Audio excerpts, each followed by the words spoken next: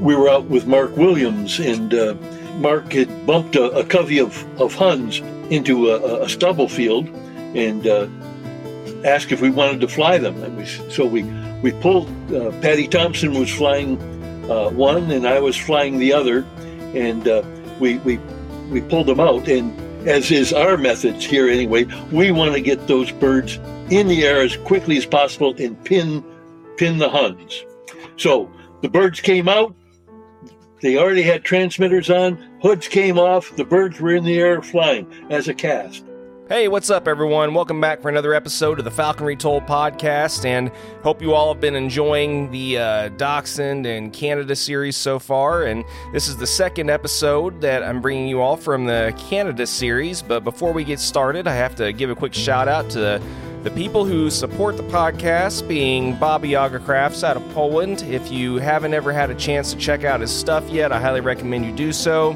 You've heard me promote many times the amazing products that he puts out, all really nice handcrafted stuff. And whether you're in the market for potentially some new anklets, some jesses, whatever the case may be, it's definitely worth checking out. So if you haven't yet, his contact information is on our website at falconretold.com, or you can send him a message at Bobby Yaga Goshawk on Instagram. And if you're in the market for a new potential hunting partner for the upcoming 2024 season, then keep Seth Roy from North Mountain Goshawks in mind. He produces some really nice quality goshawks, and especially if you might be in the market for a parent-reared one, he produces some really nice game hawks. So I've seen many of them fly in person, and everyone that I've seen fly some of his hawks have been pretty happy. So hit him up. Get on the list for the next season. Get on the website at northmountaingoshawks.com. Fill out that information form there on the homepage, or send them a message on Facebook. Tell them we sent you, and get your name on the list for a new hunting partner for next season. And so, as I stated before, the Canada series continues on here with another fairly well-known name from Canada, being Lynn Oliphant. Most of you might know him from being the author of Developing the Modern Game Hawk, The 4-Week Window, and Other Natural Approaches. It's definitely a good read if you've never read it before. There's a lot of good information in there, but I had a chance to discuss that book and some of the principles behind it with Lynn during this conversation, along with the other usual topics. So let's go ahead and jump into this second episode of the series featuring different falconers from Canada with Lynn Oliphant. Here we go.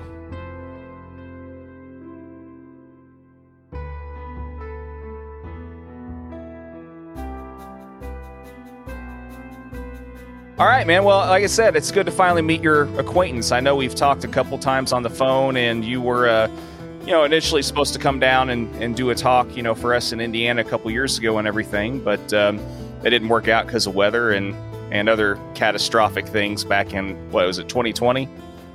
That'd be my guess, yeah. Before COVID, anyway. Yeah. Before COVID, yeah. Right, yeah, it was just before that, and yeah, we won't go into the evil C word too much, but yeah, it was pretty bad weather around that time. We were getting some pretty bad freezing, a lot of ice and stuff up north. So I think we were at minus 45 or something centigrade. So yeah, it's pretty ridiculous. How is it up there on average weather wise? You're in Saskatoon, right? Right. I mean, right now we just came out of a minus 20 spring. It seemed like spring was never going to come. And, a little over a week ago, we still had snow up to my knees. And then all of a sudden right now it's, yesterday was plus 26 centigrade, which I'm guessing is, 80 degrees Fahrenheit, something like that. Mm. Yeah, that's a big difference. Huge swings. Yeah. Yeah, I thought Midwest weather down here in the States was bipolar. That sounds even worse way up there. It can vary drastically within 24 hours. Yeah, we've had plenty of weeks where we've gone from 20 or 30 degrees, and then 2 days later it's 60 or 70. But yeah, I mean that happens quite a bit during the spring here. But yeah, I always find it interesting to hear the differences between where people live, like the similarities and the differences. So yeah.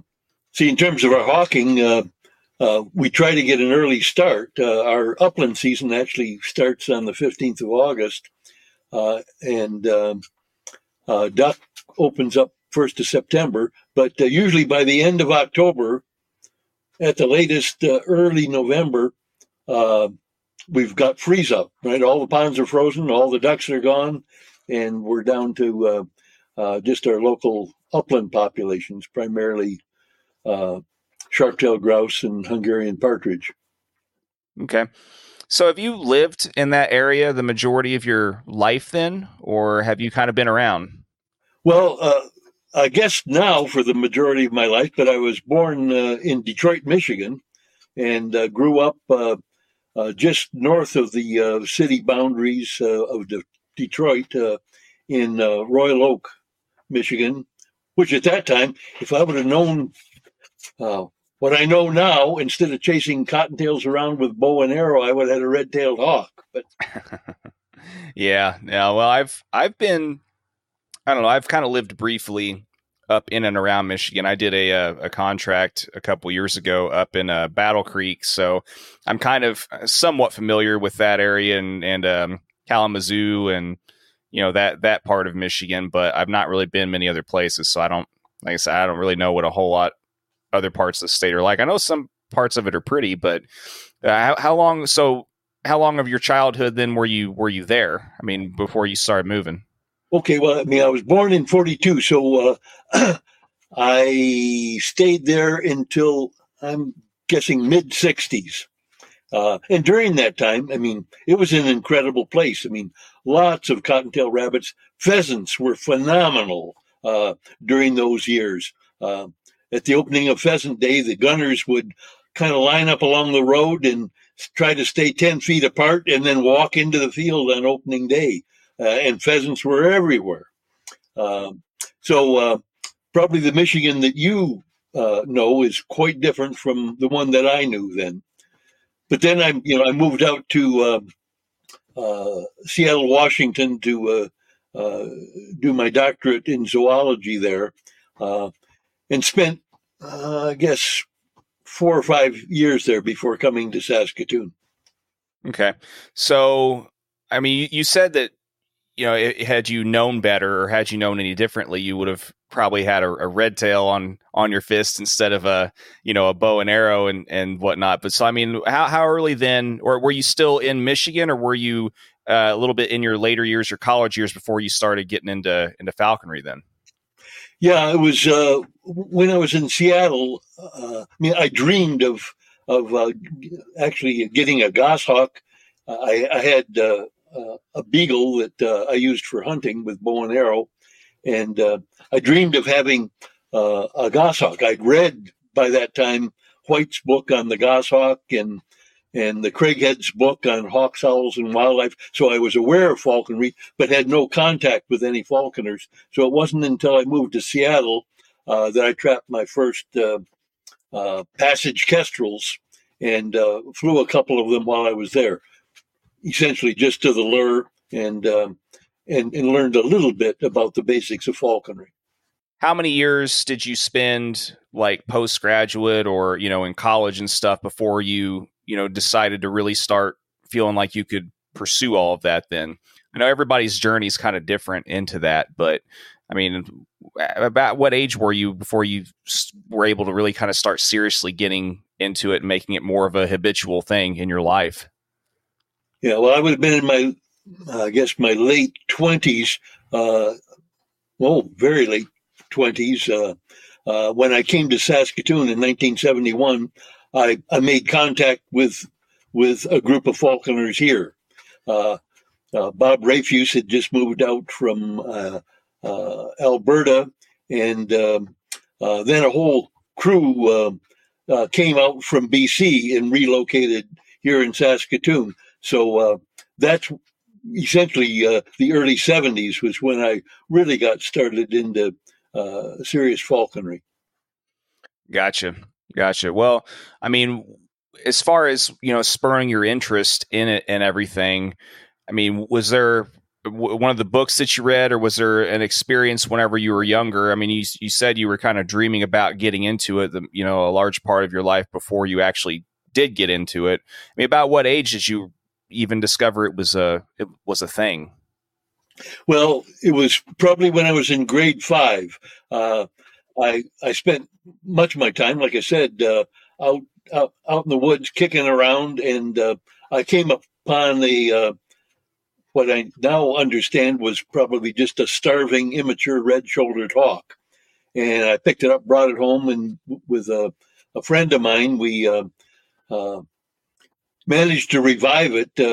And that was just through luck. My 5th grade teacher had raised chickens, and he said, well, maybe it's got coccidiosis, and I've got this medication, and it was a water medication. So we rehydrated it. I don't think the medication did anything, but rehydrating the bird was amazing. And then it started eating. And at that point, I knew nothing about falconry. Hadn't read White's book about the goshawk or the Craighead's books. And but I did get the bird to feed on the fist. Had no jesses on it, but it would stay on the fist. And I actually took it into my grade 5 class and gave a talk about how important birds of prey were in the natural ecology of the world. And was soon after that the bird left my fist and returned to the wild. But that was my defining moment, I think, in terms of my interest in birds of prey, and it hasn't taken its hooks out of me since. Yeah, that's interesting. So your inclination to kind of educate and make others aware then started that early age, or grade 5. Then that's interesting. Shortly after that, then I mean, was that the only bird that you had then, or had any experience with up in that point, falconry or otherwise, until you ended up in college and stuff then? Or was there anything else experience wise that you had between those times? No, not with birds of prey. I mean, I kept everything from salamanders and snakes and turtles to raising baby birds. I learned a lot by raising an orphan starling through to fledging and whatnot. It was almost like I did a tame hack, essentially, with this starling out in the yard, and until it was killed by the neighbor's cat. I learned a lot from that starling, actually. And it was then that you realized that outdoor cats weren't very good for ecological effects either then, right? Exactly. Yeah, no, that's cool. Well, yeah, I mean, everybody, like I said, has different treks in getting into it and discovering it, being falconry, of course. But I mean, so it sounded like, I mean, from an early stage, regardless, then, I mean, you pretty much knew that you wanted your kind of life and career and stuff to be oriented then around biology and wildlife, then, it sounds like. Is that correct? Oh, for sure. Yeah. Yeah. Well, cool. So, I mean, whenever you kind of then moved to Saskatoon and kind of got acquainted with all the falconers that you met kind of around there and stuff, I mean, was there anybody else that kind of became kind of a mentor for you, or were you completely just self-educated, self-taught, and trial and error as far as what you learned getting into the sport? Or was there anybody in particular that kind of helped really teach you the ropes and a lot of the stuff? Well, certainly Bob Rafuse was my early mentor. As soon as I came to Saskatoon and had made contact with him, and then this group moved in actually into the house next door where I was living, and I guess that was a bit later on. We were all floundering at the time. Patty Thompson, had some experience flying a red tail, and others had experience flying prairie falcons and whatnot. But we were all basically floundering on our own. Bob Rafuse and another fellow from Saskatchewan had some early experience trying to breed prairie falcons, successfully in a small shed that they had. But in terms of actually hunting, everybody was still floundering, I thought, in the early 70s. The early aspects of falconry in North America were a lot more about flying the birds to the lure and not actually hunting them very often.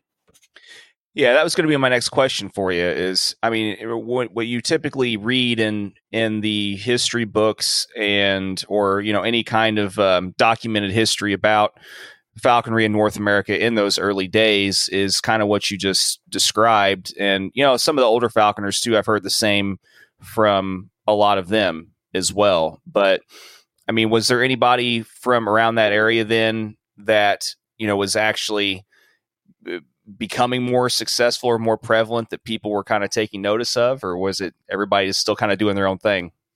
Well, I think everybody in the group in kind of the early 70s to late 70s, we all floundered together. It wasn't like somebody had an edge on anybody else. We were mainly flying long wings, although the first bird that I had when I came here was a hand-me-down dark phase ferruginous hawk. And again, that bird kind of taught me the basics of actually getting out into the field and attempting to hunt. But up around Saskatoon wasn't a great place for a ferruginous hawk. Most of the rabbits we had were snowshoe hare, and they were in pretty heavy cover, and ferruginous wasn't interested in going into any heavy cover like a red tail is. And it wasn't until the next year that Bob Rafuse sent me a confiscated prairie falcon that somebody had taken from an eyrie and had been raised as an imprint.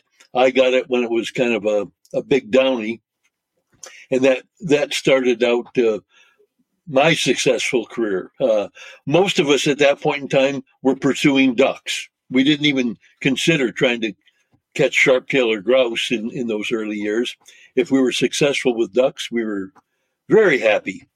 And prairie falcon I had was hard to enter the ducks. I remember the first duck it caught was a green-winged teal in a small pond that my German wire-haired pointer and I both waded into, trying to unsuccessfully get it to flush. I finally managed to pick it up, and I threw it into my bird's feet as she flew over.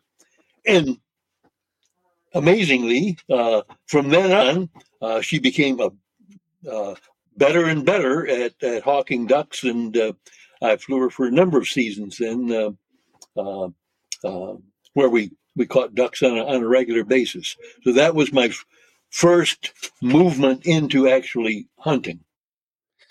So that was the on switch for the bird. You kind of more or less tossing it to where she could catch it then. Exactly. Yeah. Well, I mean, I guess it's not really a whole lot different than using a launcher or throwing pigeons or anything else in the grand scheme of things, I guess. Yeah. I think that's interesting that you said that your first bird, like I can only imagine what interesting scenario, like basically learning with the ferruginous probably was for you. Like that, it would be a heck of a first bird, I would think. Yeah, it was very frustrating. I mean, it was a well-trained bird. Jim Crocius had trained it to come to the fist and whatnot. Easy bird to handle that way. But the only actual pursuit flight that I ever got with it was on a cock pheasant that I'd spotted down in a ditch, and there was a kind of a hill that rose up behind it, and I got up on top of the hill, had another fellow flush the cock pheasant, and the Fruge chased it off until it went into cover, and then, of course, broke off and wasn't interested in pursuing anymore. But I certainly learned an awful lot, just as I did with the prairie falcon, both about hunting and about breeding. I mean, it was an imprint. My muse at the time was 4 feet by 4 feet by 6 feet. I had to crawl in on my hands and knees to get into the muse with the bird. Didn't have a double door. The prairie falcon was an unusual imprint. It was what I would call a bad imprint outside the muse, but inside the muse would turn into a courting female. And 6 inches made all the difference. 6 inches out of the muse, and it was, it could hang and bait and scream and bite. 6 inches into the muse, all of a sudden it was e-chipping and courting. And I put a nest ledge in there and was sitting there when it laid its first egg. It laid a clutch of 9 eggs, probably in its either second or third year. So that got me interested in the potential for captive breeding. Isn't that funny how they develop those quirks? Like you said, it was just like enough being inside the mew that it kind of triggered, that courting response as opposed to, the more wild response. I mean, it's amazing how quirky they are. Exactly. I mean, and I've, there have been so many situations like that where you have to shake your head as to what's going on and try to figure out why is this bird acting like it is. And it's a learning process. And I've come to a number of conclusions. Maybe none of them are right, but I've come to believe there's at least the possibility that they're right. But usually it's a matter of having a single case, right? You don't have a big sample size. A sample size of one doesn't really give you any definitive answer usually. It just kind of tweaks your mind into a questioning mode. Sure. Yeah. I mean, the ultimate litmus test is being able to repeat it several times and you'll get the same result and with the same circumstances and kind of reinforce your theory. But yeah, it seems like we don't always have the luxury of time in regards to to being able to repeat and kind of develop that sample size, so to speak. Yeah, it'd be great to have 50 birds that you could put into maybe 2 or 3 different groups and handle differently and see if you could come to a conclusion then. Well, sure, and even then, it's still not going to be 100% foolproof because every bird's different also, and they have different, quirky responses to different aspects of their personality and everything else too. But I mean, we do our best, and unfortunately, we only live so long and only have so much time. So. Exactly. And my time's running out, so I've got to, garner as many ideas as I can in the few years I've got remaining. Well, I mean, that's all we can do. Doesn't matter if we're 40, 80, 15. We always think that we have this luxury of time, but it always goes so fast, unfortunately. Exactly. And you just wait till you hit 80. It'll rip. Lynn, I don't have any delusions of grandeur that I'm going to hit 65 to 70, let alone 80. So at the rate I'm going some of the times. But anyway, it depends on who we are. Sometimes we burn the candle at both ends for a little too long. But it is what it is. But I mean, it sounds like though. I mean, your early years, you had some very, like diverse bits of experiences. I mean, and since you are from that generation that didn't really have the mentorship in place, the system in place from the very beginning, I mean, I always like talking to guys like you because you guys all have these just so widely varying, just different aspects of experience, from your initial kind of introduction into the sport and everything. I mean, y'all seem to have so many different, like angles, and they're always unique angles. I mean, anymore in North America, as you know, especially in the US, you got the apprenticeship system. Most people, learn by starting with a red tail, blah, blah. It's kind of, it's a lot more streamlined now, of course, than it used to be. So, I mean, it sounds like you're no exception as far as that, that, older generation that just, like I said, you just kind of learned however you could.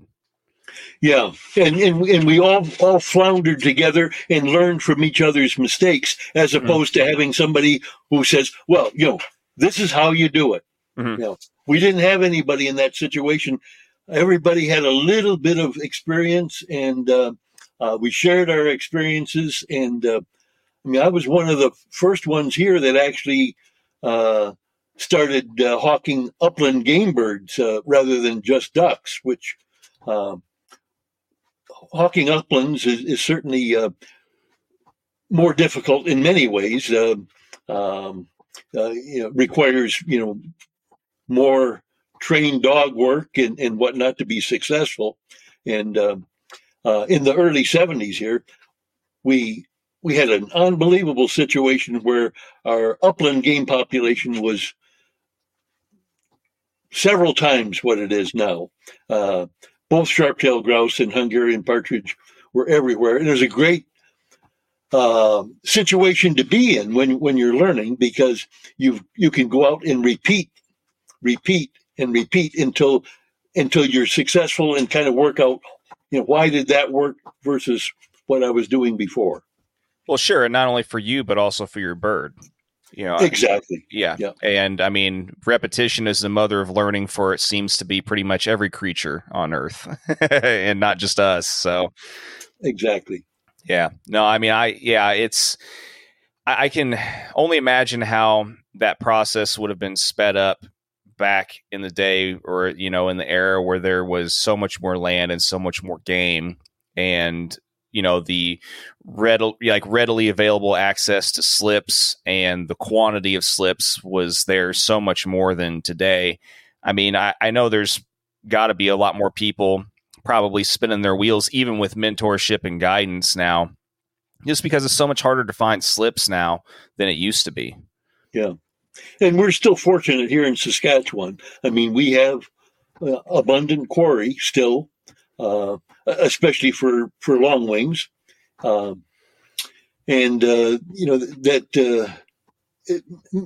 makes it immensely easier to get a bird started if you've got that regular quarry. Yeah, I'm sure. And I mean, that's kind of like the falconry rule of thumb is, fly whatever bird you have available quarry for it. I mean, whatever species that might be, and so on and so forth. But yeah, I mean, I just out of curiosity though, I mean, do you think that, I mean, I'm always interested to find this out from people that started in your era as well. But I mean, do you think, I mean, given if you had the option to go back and like the system that is currently in place today was in place back whenever you initially got into it and the information was more readily available, I mean, would you have preferred learning that way, or would you have preferred to just kind of learn how you learned with basically a group of people that were kind of, just feeling their way through it together? I mean, what would your preference be for that, you think? Well, I'm not sure that there'd be a preference. It would have eliminated 99% of the frustration of the early years, yeah, which would have been great. And you could have produced, great game hawks from virtually all the birds that you came in contact with, which certainly wasn't the case, back in the early days. Um, I've often thought that, I'd give anything, knowing what I know today about how to handle birds and how they develop and how we can interact with that development, to go back to Saskatchewan in the 1970s and 80s with the game populations we had. It would be like heaven. Yeah, I mean, it's the hindsight is always 2020, as they say. Yeah, exactly. Yeah. How many years were you practicing falconry then before you got inspired to, I don't know, start writing or kind of passing on things that you had learned? And, how did that kind of develop and transition then to you kind of being inspired to write your book about, the learning window and all that? Well, that took a lot longer than it should have. I'm a slow learner, I guess. It didn't. I mean, we were starting to do hacks because of the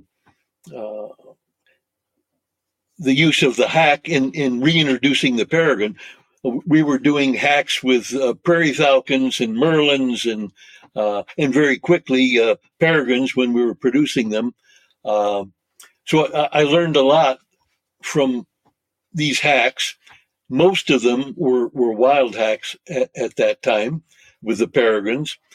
So we had year after year of releasing peregrines and looking after the hack and watching the birds develop. But it seemed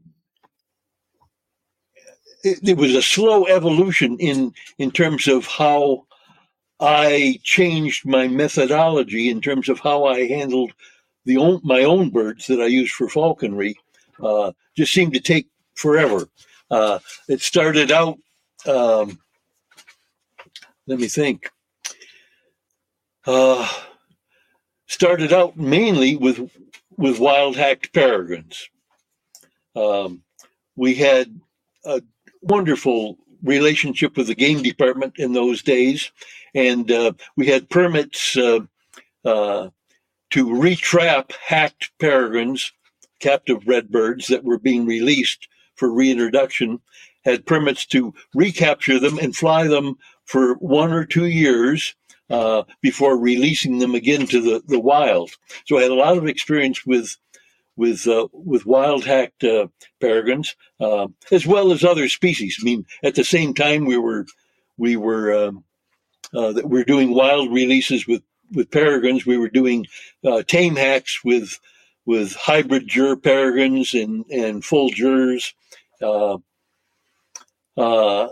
So there was some overlap there, but I really didn't formulate what I was doing in terms of actually being able to write about it until 20 years ago, and that's when I finally thought that. I was stimulated by Ed Pitcher's book, The Flying of Falcons, and very much affected by that. And by my experience then with tame hacking, because by that time we would shifted from wild hacking of peregrines to captive breeding and tame hacking. We weren't doing any more releases, and we were producing birds for falconry and using a tame hack then. And so it was that combination of that experience plus reading Ed Pitcher's book that stimulated me to actually, put down in written form what we'd been doing and clarifying in my own mind why I thought it worked as well as it did. Gotcha. Yeah. So, basically between being inspired by another written source plus, just figuring out then how to compile and put everything into a compilation of sets of writing, then, as far as, how long of a time frame overall do you think it was? And I know you said it took you longer than what you thought it should, But I mean, how long do you think you developed your method and, like had enough experience with as many different birds using that method? Do you think it was before you were able to kind of, I don't know, develop a way to put that in writing then? Like, about how long do you think that process was? About how many years? 30 to 40 years, and close to experience with 150 to 200 large falcons. So that was that was the sample size then that you felt that you needed to be able to. Pretty much so, yeah. Gotcha. Yeah. Well, that is, like I said, everybody's standard is different, but I'm glad to hear that I would much rather have someone have the much higher sample size, like yours, than come to find out that someone, decided to write a book with, just like a handful or even less, like it's always good to know exactly how much goes into, the facilitation of a book like yours, or a method like yours. Yeah. Well, I'm always amazed when I read an account of somebody who is espousing a method of training or flying a bird, and then you find out they've only been flying birds for 3 years. Sure. Boy, either they're fast learners or I'm a very slow learner, because after 3 years of flying a bird, all I had was questions. I didn't have any answers. But for me, the defining sentence in Ed Pitcher's book was this, and I'll read it to you. The idea that a falcon or any bird of prey courses through a developmental process has eluded most of the falconry literature. And that was why I thought I needed to put this down in print. Because, what we were doing was really vastly different in many ways. It wasn't about training. It was allowing the developmental process of a bird of prey to come through naturally at the time that it's genetically programmed to do. Yeah, and I can see then why you would want to have so many different birds, go through that, because I can understand how difficult initially, it would be to kind of process exactly when those timeframes were. Like it would have to take a lot of observation to figure out, okay, after week 1, they're kind of learning this, or after week 2, they're kind of genetically predisposed to be wanting to learn this or going through this development. And I can totally see why and respect why you would want to have hundreds of birds or, well over that many, a huge number of birds to go through that. Yeah. And very often, what would happen is we'd get kind of an idea and change one thing the next year, just one thing in the process that we were using. For example, what we used to, when we started out with the using captive bred birds and tame hacking them and using the 4-week window approach, was we would pull the birds from the parents when they were about a week before fledging. So we'd go up, we'd haul down the parents. I mean, that was one of the first things we did. We learned we needed to contain those parents so they were not cacking in anger when we were pulling the young. That introduces fear right off the bat. The adults are telling me as a young bird that there's danger coming in. All of a sudden, I arise up over the nest ledge and grab one. Not a good way to start. So we always grab the adults, box them up so they weren't making any noise before we took the young birds. But then typically we took the young birds and, we either socked them or wrapped them up, and we immediately put on their jesses and whatnot, again, introducing a lot of fear at that stage. So then, finally, after a decade of doing that, and I had the idea, maybe that's not the time to put on jesses and manhandle the bird as soon as you've grabbed it, right? It's, again, a bad start. And as Ed Pitcher points out, there are no second first impressions. And it's a bad first impression. So we shifted over to just gently picking up a bird, putting it in a box, and we didn't touch it then until it was tame enough to put the jesses on without any issues whatsoever. That reduced the time we needed to address the fear factor from 3 or 4 days down to 24 hours. Just that one change.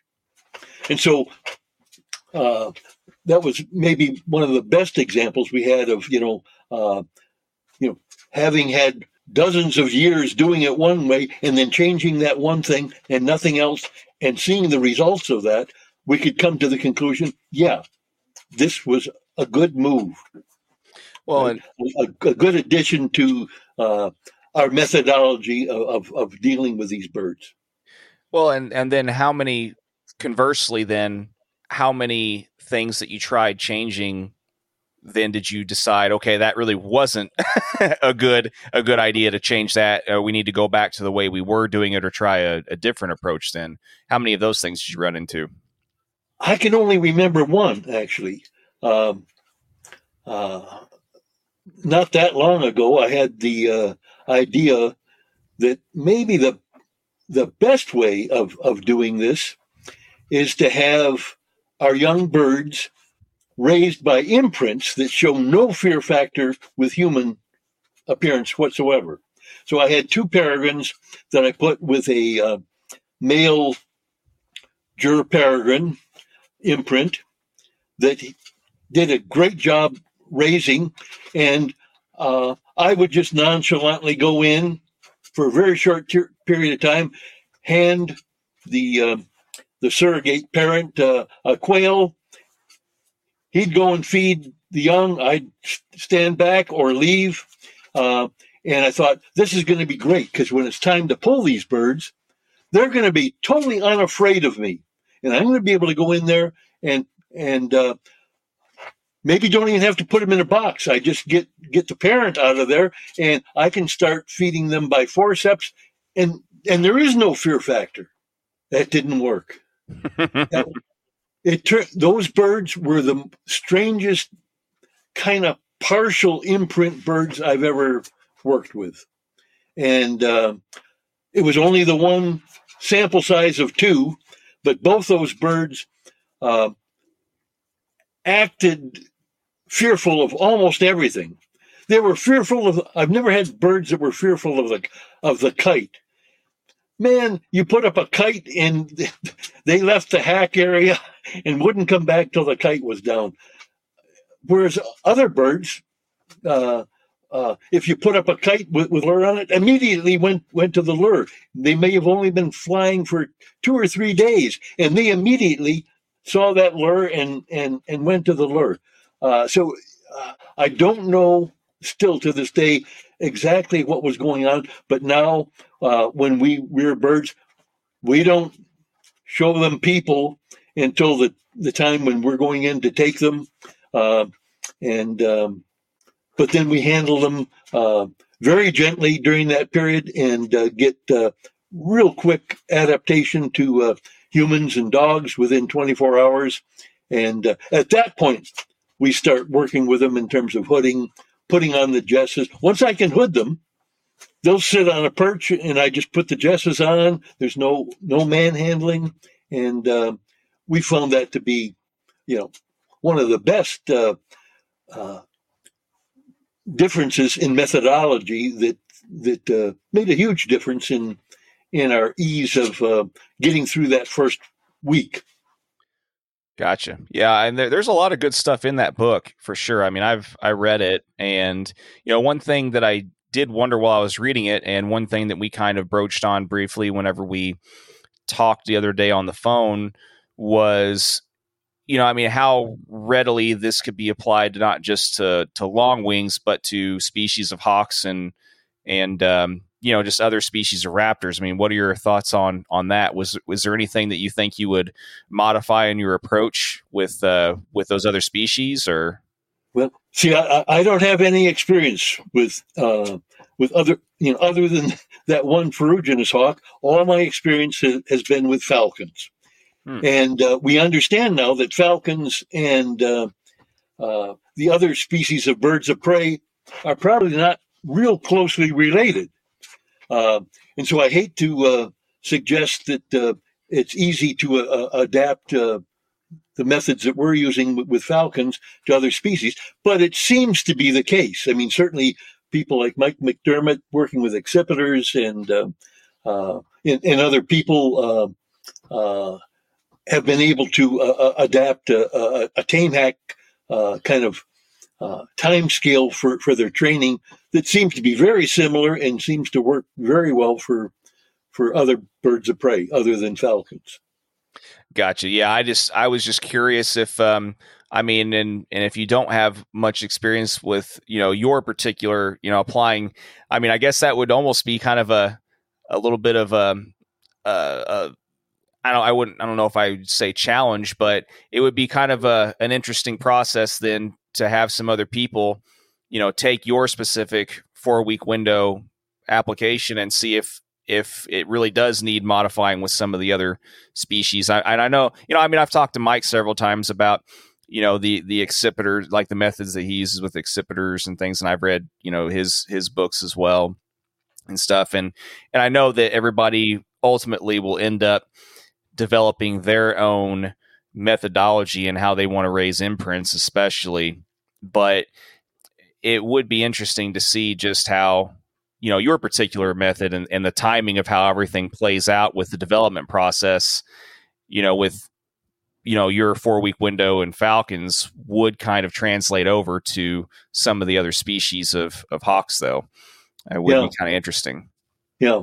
And I mean, one of the main differences I see right now is that most of the people that are working with accipiters like to work with an imprint bird and then do a tame hack, and that works out.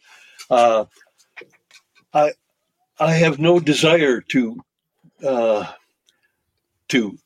have an imprint bird as a falconry bird. I really like a bird that knows its species and doesn't want to socialize with me unless I really press the issue by over socializing with it. I appreciate that kind of mentality. So I think that, I always prefer the parent raised bird until 1 week before fledging, so that they are self-actualized as a falcon rather than being confused in terms of their sexual imprinting. But other than that, as far as I can see, the methodology would be very similar, I think. I gotcha. Well, let's kind of transition then. I mean, like I said, we'll kind of end with how people can get your book and stuff here after a bit, but I kind of want to transition to getting, a couple of stories from you then, some of your favorite experiences with a particular bird that you've flown, or a particular hunting experience that you've had, anything that kind of comes to mind story-wise that you would be willing to share. I think one of the most interesting ones and perhaps helped bring me to the point where I was going to write the book is the story of a tiercel peregrine named Tar that my wife flew as a falconry bird, and his two sons that were handled differently. So Tar was a bird that was chamber raised, was taken out probably about the time it was hard penned, and was a very slow bird to start. We typically start our birds by, when we're entering them to chucker. This tiercel peregrine was not going to interact with a chucker. and we finally had to enter it using a Coturnix quail, right? That was the only thing it would take. It took, I'm not even sure if it was the first year or second year, it finally made its first wild kill, a duck, and slowly became a better and better falconry bird, but it took several years. By the time it was 3 or 4 years old, it had taken its first upland game, and then became, at that time, the best sharptail bird I'd ever had for falconry. I mean, my wife had trained it. My wife has infinite patience and did an excellent job at bringing this bird along, but it was very slow. We raised a number of young from that bird, but the two that I'll talk about are we call Timber and Coal, two, again, Tiercel peregrines from Tar, and those birds were handled pretty much the way that I now describe in developing the modern game hawk, right, with the 4-week window hack. And those birds were amazing. I mean, practically killing ducks on their first wild flights on a regular basis, being flown in a cast. And as immature birds, we took them down to the falconry meet in Saskatchewan that I think was at Riverhurst then. And we were out with Mark Williams, and Mark had bumped a covey of Huns off into a stubble field, and asked if we wanted to fly them. And we pulled. Patty Thompson was flying one, and I was flying the other, and we pulled them out. And as is our methods here anyway, we want to get those birds in the air as quickly as possible and pin the Huns. So the birds came out. They already had transmitters on. Hoods came off. The birds were in the air flying as a cast. They both went up nicely. Then I started working in with the dogs.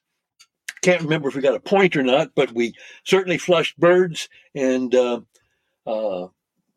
both birds chased, and Cole was the one that was successful on the Hun kill. And so this is now early October of their first season, right? They'd already, between the two of them, they'd already killed a dozen or more ducks as large as gadwalls. I can't remember if they killed any mallards by that time, but had done well on ducks, had made a few kills probably on partridge. And Mark Williams saw this. He says, I have to have that bird. And so we sold him Cole on the spot. And that became his first 4-week window bird that he was very happy with, right? So what I took as the difference is the difference in handling and opportunities between Tar, who became an excellent falconry bird in his 3rd, 4th, and subsequent years. I think we were able to fly him until he was 12 or 14. And he had a stroke at that point in time, and just wasn't the same since. But the length of time it took him to develop into a good falconry bird with a lot of patience and a lot of slips. If we didn't have the game population that we had, I don't think I could have ever turned him into a good bird, or Rhonda couldn't have turned him into a good bird. But his two sons, with a 4-week window, man, first year, they're good birds. A bird of prey has to be a good bird in its first year, or it starves to death. This is very true. I mean, as soon as it's independent, if it can't kill enough food, it's dead and is eliminated from the genetics. So they're all good birds genetically. And that just drove home to me. Same genetics. Well, not exactly same, but certainly the father was the same. And completely different developmental rate between his sons and himself. A big learning experience for me, and like I say, I think was one of the things again that drove me to put down in print what I believe is the case, that the difference is not in genetics. They're all good birds. It's not like Steve Shingren has got a line of birds that you can't touch, or we have a line of birds that nobody else can touch. It's about the opportunities presented at the right time. And I know Steve has a different approach, but he pushes it, right? If he takes a bird that's been chamber raised and whatnot, he gets it back on the wing as quickly as he can and gets it entered as quickly as he can, and is very careful then with the ongoing development of that bird in its first year, trying to fly difficult quarry like sage grouse are, that he makes sure that it's successful and stops flying if the bird is having a lack of success as it goes into the season and is flying strong adults in the winter. And he'll build it up again the next year to build into his thing. So he's got a method that works fantastically for him. And I think misses that opportunity that we see in that 4-week window period. But he makes up for it in getting that bird in on the wing as quickly as possible, entered as quickly as possible, and killing birds that first year. If you go for a year or two and you've never made a wild kill with a falconry bird, you've got a bird that's going to take unbelievable effort and time and patience to continue to develop. Yeah, I mean, there's we've discussed it many times with other guests and things, but I mean, there's definitely more than one ways to skin the falconry cat, so to speak, as far as getting birds going. And as we mentioned before, I mean, ultimately everybody kind of finds their way that they like doing things and is most comfortable, because not everybody has infinite patience in doing things one way versus another and all that. But you can never have. Well, I mean, I guess in some instances you could, but in a lot of ways, it's never a bad thing to have lots of different sources of information at your disposal, so you can kind of figure out and make your own what you think will work for you. But it's always nice to have a very diverse amount of information to initially choose from. As long as it's sometimes it takes a little while to figure out if it's valid or not. But that's just part of falconry and part of our journey through it. So, well, I'm pretty lazy. I like to do things as easy as possible, quick as possible, and as foolproof as possible. And so that's where I'm headed. I figure for a 4-week window bird, from the time it's pulled from the parents to the time it's entered, I haven't spent much more than maybe 30 or 40 hours with total time. I don't want to sit with a bird on my fist for 24 hours, manning it, constantly keeping it from sleeping and what. I can't do that. I don't have the patience. I don't have the time. I want to interact with that bird in a very positive way, and a very easy way, and one that is pretty stress-free for the bird as well, as much as I can. And so that's the direction I took. I have no desire to train a passage acceptor. I don't think I'm capable of it. I'm not a good enough falconer. I'll just say it, right? I'm not a good enough falconer. I don't have the patience. I don't have the time or interest to deal with a bird that's not happy with me. Yeah, and it's always funny to me to hear other people's experiences, especially the ones that will, for whatever reason, have a quick amount of success with, say, like a passage coupe or something, and you just wonder. I mean, did you really hit the lottery, or did you just, or what's the secret? Like I said, some people just, for whatever reason, have more patience, I think, with certain species. I just think, and I've talked about this many times, I just think that some people just have personalities that are more wired to just tolerate certain species more than others too. I don't know what it is, but I mean, I'm kind of like you. I mean, there's certain things that I don't have as much patience for as others as well. But I mean, some people just, for whatever reason, I can deal with certain things better than others. I guess it's just, like you said, a personality thing. I don't know. Yeah. Well, for me, I mean, like I say, I'm not a great falconer. So I work with what I think is the easiest falconry bird to work with. And for me, that's a tiercel peregrine. Mm. Attitude, ability, everything else is perfect for falconry. And so I choose it over the others. And I'm in an area where there's abundant game for a tiercel peregrine. And it can take quarry pretty much up to the largest quarry that we've got here, other than I wouldn't fly it on geese. But Drake mallards, no problem. Adult sharp-tailed grouse, I wouldn't say no problem. It's a difficult flight for them. But I had a short season last year with Inca, my current tiercel peregrine, who was in his 5th season, and he killed 14 sharptails and had at least that many fantastic flights where he made contact, but we didn't kill. Yeah. Got feathers.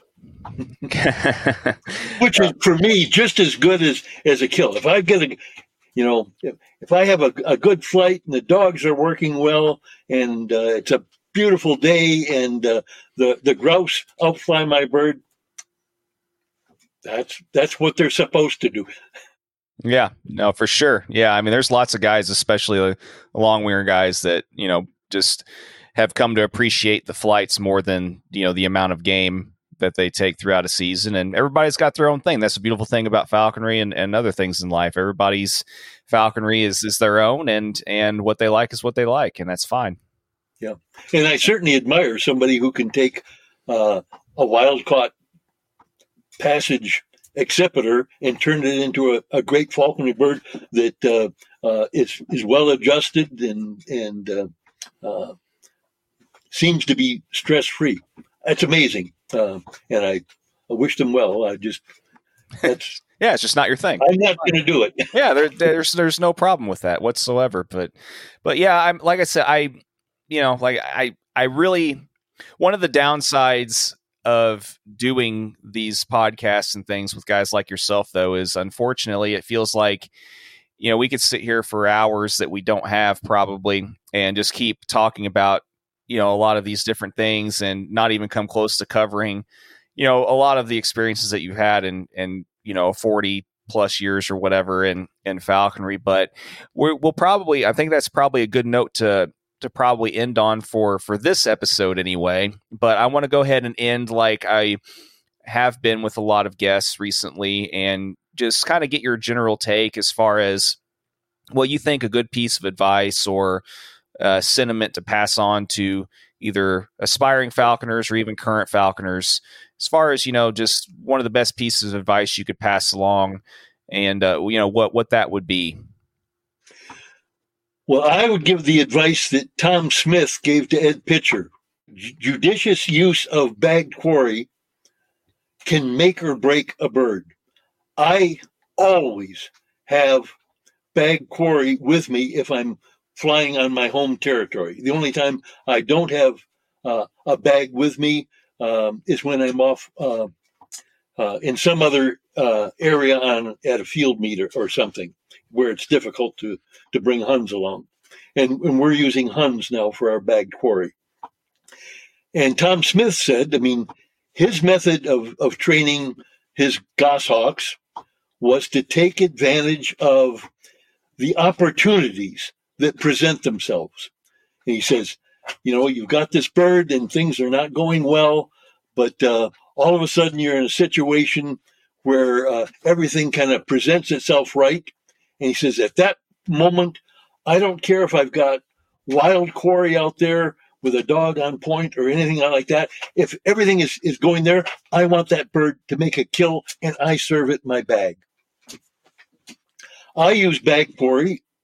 Doesn't matter how long I've been flying a bird. I use it because I want my bird to know that every time I put it in the air, I will provide quarry. That's my backup. If I cannot provide wild quarry, let's say I've been looking and I haven't, bumped any coveys of huns or grouse. I'll go to a place where I expect I've got a fair chance, maybe better than 50-50, of finding quarry if my bird is steady enough. And my birds are steady because of my use of bag quarry in my mind. So I'll put the bird in the air, start working the dogs. If we get a point and a flush, that's great. If doesn't kill and then goes climbing back up and I can't flush a second bird, I'll offer it the bag.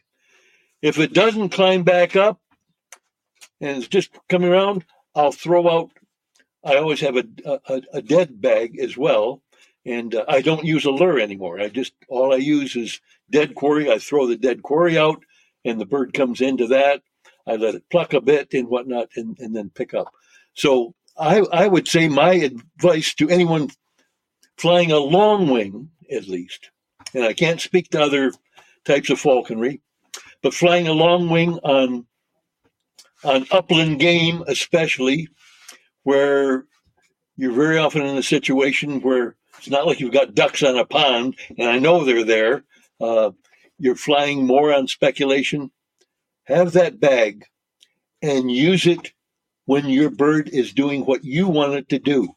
If it goes up 600, 1,000 feet, and you can't produce quarry, wild quarry, you've got the bag and you serve the bird. If you serve the bird consistently, and it can count on you, you'll have a bird that's steady, rock steady, and can stay in the air for 20 minutes, half an hour, whatever it takes to find quarry. And if by that time, you run out of space or time or patience, you can serve it.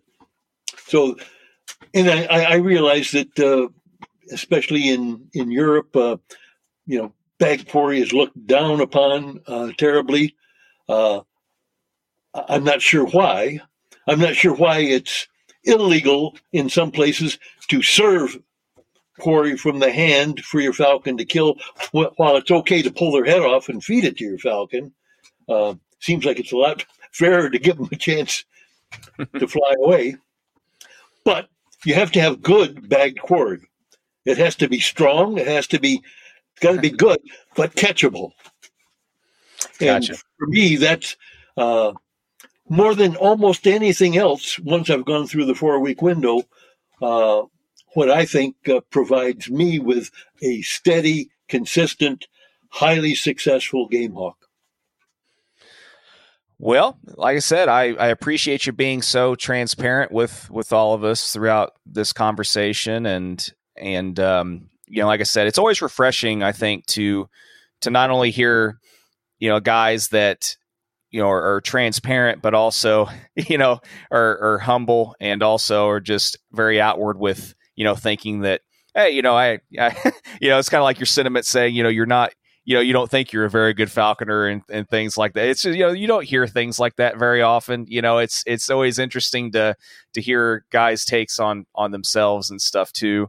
And, like I said, it's always refreshing to kind of, hear people just be that, blatantly honest with themselves and stuff too, and what they, so I appreciate you. And I appreciate you taking the time and kind of doing this with us today. And, real quick before we do end this, And I'll have you go ahead and stay with me even whenever I end this recording too, by the way, for just a minute. But before we do end this, tell people how they can get your book if they're interested in it, and we'll go ahead and call this good.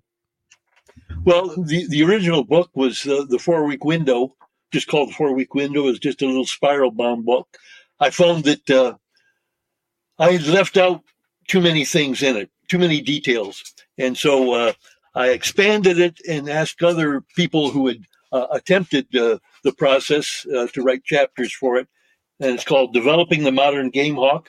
It's available on our website, prairieskyfalcons.com, which may stay available that way for some time, but also certainly available at most North American falconry supply houses. It's not meant to be a great picture book. It's pretty much just packed with my ideas in terms of how to raise a bird. I guess it's a little over 160 pages. And it's not about hunting. It's more of a how to develop a bird as opposed to how to train a bird, and understanding the bird's mentality and developmental process, rather than, you're not going to learn how to make jesses in this book, right? For sure. Well, and that's fine. I mean, not every book is oriented towards the very, very beginner, and nor should they be either. So I appreciate you so much for taking the time, and hopefully we can do this again sometime, and maybe in person. I mean, we'll see how things go down the road. Yeah, well, it's great to be interviewed by somebody that knows something about falconry. So you ask great questions, and that makes it all the difference, right?